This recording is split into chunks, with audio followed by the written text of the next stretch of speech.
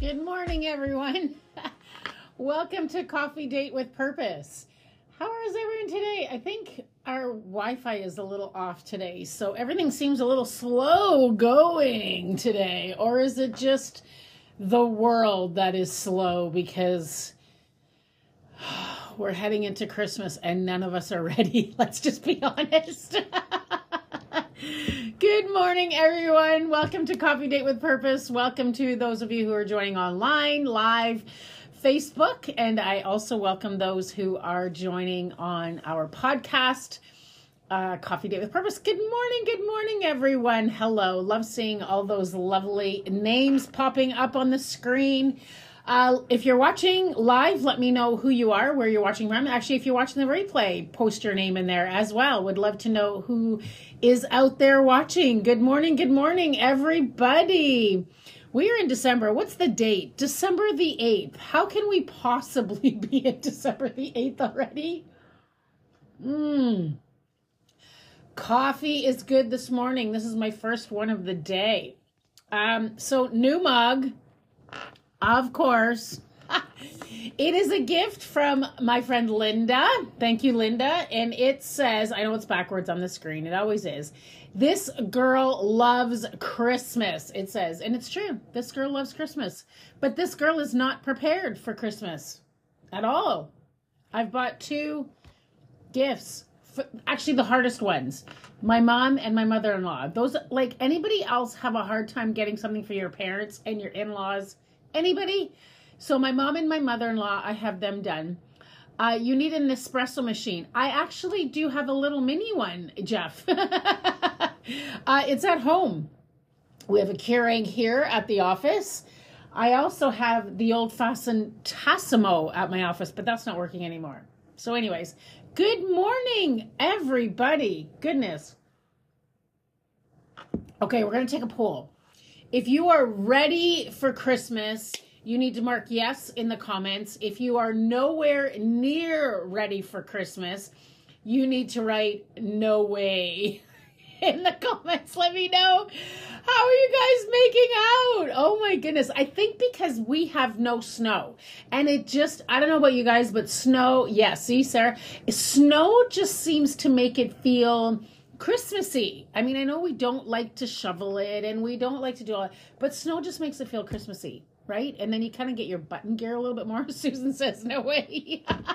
Almost ready. Cindy's almost ready. Okay, everybody's, okay, yep. Oh, a lot of people say no. No. Okay, let's get into the word today. Let's just get boogieing into this. So, I just figured because since we are getting close to Christmas, we need to bring out some Christmas stories, right? Jeff says he's going to be ready December 26th. I agree. That's about when I will be ready. Don't you love when you don't have to get together with family until after Christmas so you can actually like not have to wrap their presents until after Christmas? Anybody do that? Oh, I do. Trust me. Okay, we are in the book of Luke, and we're going to go to chapter 2, and we are going to start reading, we're going to start reading from verse 7, but I just kind of want to give you a little bit of background information. So Mary and Joseph are traveling. They are heading from the town of Nazareth, and they are heading to Bethlehem. And they're going there for a census. They have to be counted. That's why they are traveling. And it's kind of actually interesting. A little tidbit of information for those of you who don't know this is Jesus was born in Bethlehem. And this was prophesied like many hundreds of years before Jesus was even born. Check it out. In the Old Testament, it was prophesied that the Savior would be born in Bethlehem. So, you know, it's kind of cool to see that, that just watching how prophecies have come into place and come out to be true, many years before Jesus was actually born. Linda has just joined, and Linda, I just want you to see that your mug that you gave me is the mug of the day, just so you know. I know you probably didn't see that earlier. Okay, so Mary and Joseph are traveling. They're heading to Bethlehem for a census, and that's why they were there. They weren't actually living in Bethlehem. They were traveling there, and then she goes into labor. So everybody is heading there for the census, and so I want you to grasp the whole cool thing about God's timing. And we need to do a devotional on that, maybe perhaps next week or something, just on God's timing, how God orchestrated for them to actually be in Bethlehem for the time of Jesus's birth. So Mary goes into labor because there is so many people coming from all over different areas because they have to come to their origin of birth for the census.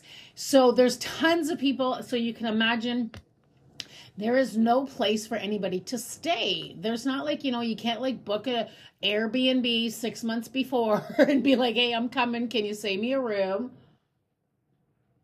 So Mary and Joseph are showing up. They don't have a place to stay. So they are looking for a place to stay. And as we know from the different Christmas stories that we've heard over the years, that everybody says there's no room, there's no room, there's no room. They finally come to an innkeeper's place. And he says, there's no room in my inn.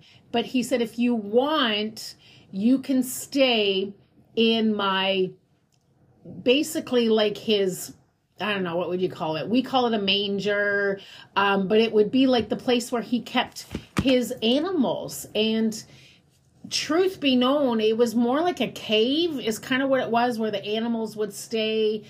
So there would have been like cows and probably sheep, maybe a donkey, manure, hay. Like, it wasn't pleasant. It was, anybody ever gone to a farm, a horse farm, anything? I mean, it stinks.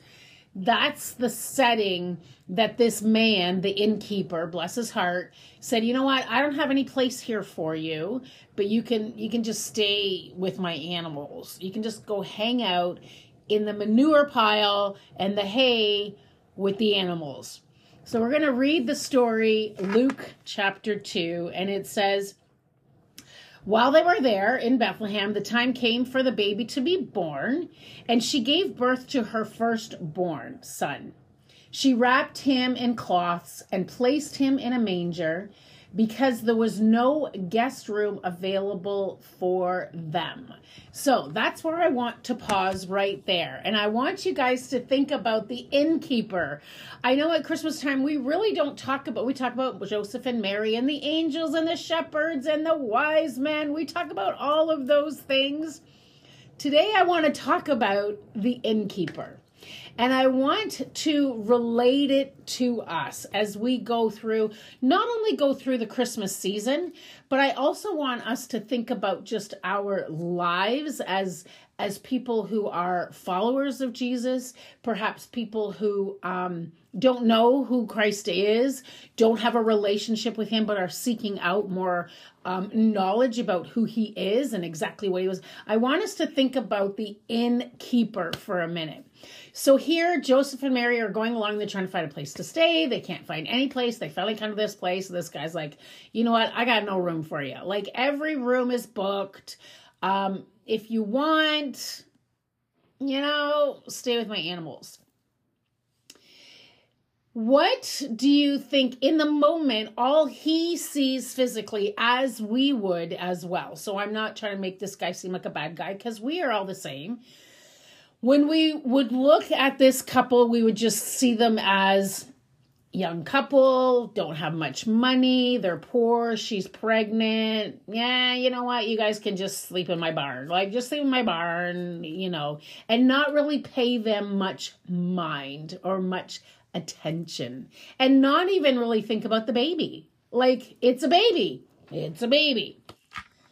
What do you think would be going on in the innkeeper's mind at the moment? Because at some point in time, as Jesus went through his journey, yes, in this moment, he's a baby. But at what point did he hear that baby that was born in his barn, born in his cave where his animals were, at what point does he find out that baby was the Messiah? At what point does he find out that God's son was born in his barn? At what point in his life does he go, oh, if only I would have known, I would have made space for him in my home? Is that not like a moment of just like, oh, in your heart? How many of us have those moments where we don't make space for Jesus in our lives? Here, the innkeeper, to him, he was just any other person. Didn't even think much about it. Hey, take this space. Go ahead. I'll make a couple extra bucks. Yay me. Okay. How many of us, when we have the realization of who Christ is, have we come to that point where we realize who Christ is? Have we come to that point of the awesomeness of who Christ is? And do we choose to make space for him in our lives? Move some furniture around in our lives to make space for him? Or do we just put him off to the side in the barn with the animals, with the manure, with the hay, and say, you know what, this space is good enough for you. It should work for you. And you're good there. I wonder, is anybody kind of like having an awe moment? I mean, when I am processing this, I think how many of us kind of put Jesus, like when we need him, we pull him out. We pray, when we're sick or when we need something, we're like, oh Lord, we become holy and our prayers become, so just so deep. And so, but then after, we get what we need or things, the worry sets away or the anxiety is gone and we kind of get back into the groove of our lives and the busyness and all the stuff that we have to do. And then slowly we start to push Jesus off to the side into the barn again. And he's not in our space, in our living space, but we go and we pull him out again when we need him the next time. I wonder how many times are we kind of like the innkeeper, where we don't make space for Jesus because it just doesn't seem to be important. Food for thought, everyone. This I've been kind of just pondering and thinking about, especially through this Christmas season, because I love giving gifts and we all love receiving gifts. And there's nothing wrong with that. But as we go through this Christmas season, and not even just through the Christmas season, but through our journey as followers of Christ, through our journey of seeking out who Christ is, let's not have those moments where all of a sudden we realize we didn't make space for the Messiah. I can't help but wonder the moment the innkeeper realized. And it may not have been for years because Jesus' ministry didn't start till he was 30 years old. So we don't actually know when the moment was. He absolutely would have heard about this man, Jesus, and he would have connected the dots to realize that baby in his barn was the Messiah, the God who created this world. So at what point does he go,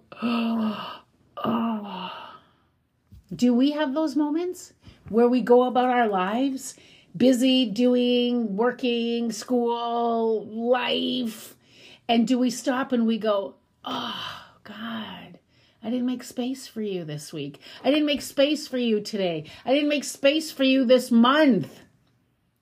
I want to challenge and encourage everyone today. Make space in your life, in your home, and I mean your home and your heart. Make space in your heart for Jesus. Let him live there, not just reside there when you need him. Let him live there with you all the time. And think about, we don't do it for the benefits, but really, truly think about the blessing and the peace and the change of life that we will have when we have Christ living with us all the time, when we keep him with us, residing with us, and not putting him out to the barn, not making space for him. something to challenge you today, encourage you today. I pray it speaks to you today. Can I just encourage you today? I'm going to make space. Write that in the comments today. I'm going to make space for Jesus. Let's not be like the innkeeper as we go through our journey in our relationship with Jesus Christ. Thank you, everyone, for joining me today. I'm so glad that you came on today. Let's have a cup of coffee and enjoy life. So, anybody who is in this vicinity that you are able to come, you need to come out Sunday, 10:30 a.m. or 6:30 p.m. We are having our kids' Christmas musical. You need to come on out and enjoy an amazing time together with us. If you are coming on Sunday night, we encourage you to bring along some kind of snacks or baking or chips or something like that, because we want to have a time of fellowship afterwards. Church family, Cedarview Church, December 18th, we're doing potluck lunch. Bring a hot meal, and we're going to have our, gingerbread contest. All right, everyone, have an amazing day. We need to pray. Let's take a minute to pray. God, thank you for today. Thank you for your word. Thank you for the reminder, God, that you want to take up space in our hearts and you want to be a part of our lives. So, God, I thank you for that. But I also pray that we remember to allow you to take up space in our lives. Let us not push you off to the side, into a barn, into places that are not as pleasant, but let us invite you in to our lives, I pray. Thank you for all my people who are watching or listening on the podcast. God, I speak blessing over them. May they sense your presence. May they especially live through this season, fully aware of the reason for this season. God bless everyone. Have an amazing day. Bye.